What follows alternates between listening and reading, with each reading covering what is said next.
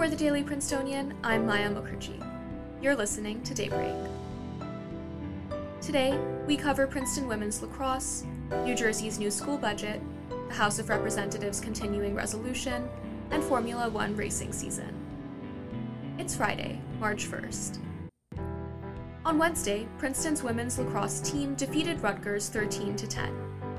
I sat down with sports contributor Lily Pampolina to talk more about the team's win. I'm Lily Pampolina, and I'm a sports writer for The Prince. Great. So we had a big win with women's lacrosse. What are some strategies that you think helped the Tigers defeat Rutgers? This season, I've seen a big team effort from the Tigers, especially on the offensive end. There's a lot of young talent on the team, as well as some veterans who are coming back. So I believe that using each other on the field, making quick passes, not being afraid to pass back to defense and reset has really helped the Tigers on that offensive end and helped them to convert some big goals, especially when coming from behind. You mentioned that you sat down with the coach and talked a little bit about strategy there. Was there anything interesting that came up? Talking with Coach Cook, she told me a lot about the motivation of these players and how they are able to keep their composure for all 60 minutes of the game, and that on her end, she doesn't really have to motivate these players to want to do better and to want to win games because they can do that all themselves. And I think that that's very rare in a team. Sometimes a coach needs to be there to provide that momentum for your players, but these girls are really dedicated and they know when to fix their mistakes, they know when to pick up the pace, and when their momentum needs to translate onto the field and not just in their heads. So I think that Cook pointing that out was very effective and a great point about the motivation and desire of these girls to win.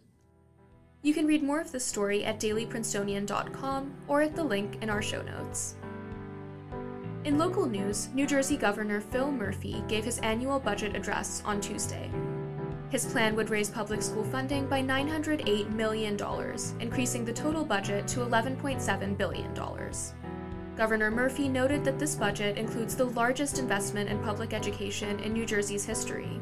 The plan also designates funding to expand preschool access and free school meals. In national news, the House of Representatives passed a bill yesterday to avert another government shutdown. The measure, known as a continuing resolution, keeps federal services funded until Congress can pass a full spending package. A divided Congress has struggled to pass the 12 bills that regulate 2024 spending levels for several agencies, causing delays. The resolution allows lawmakers additional weeks to pass the necessary bills for agencies to keep running. Bills including defense, general government, and homeland security will now be voted on before March 22nd. In international news, the Formula One racing season is kicking off in Bahrain. As the first of 24 races, the Bahrain Grand Prix will see 10 teams of 2 competing for both individual and team titles. Formula One races come with a significant carbon footprint. 256,000 tons of CO2 were produced in the 2019 race, according to the company's own reports. Formula One has since taken measures to reduce its footprint through a hybrid engine system.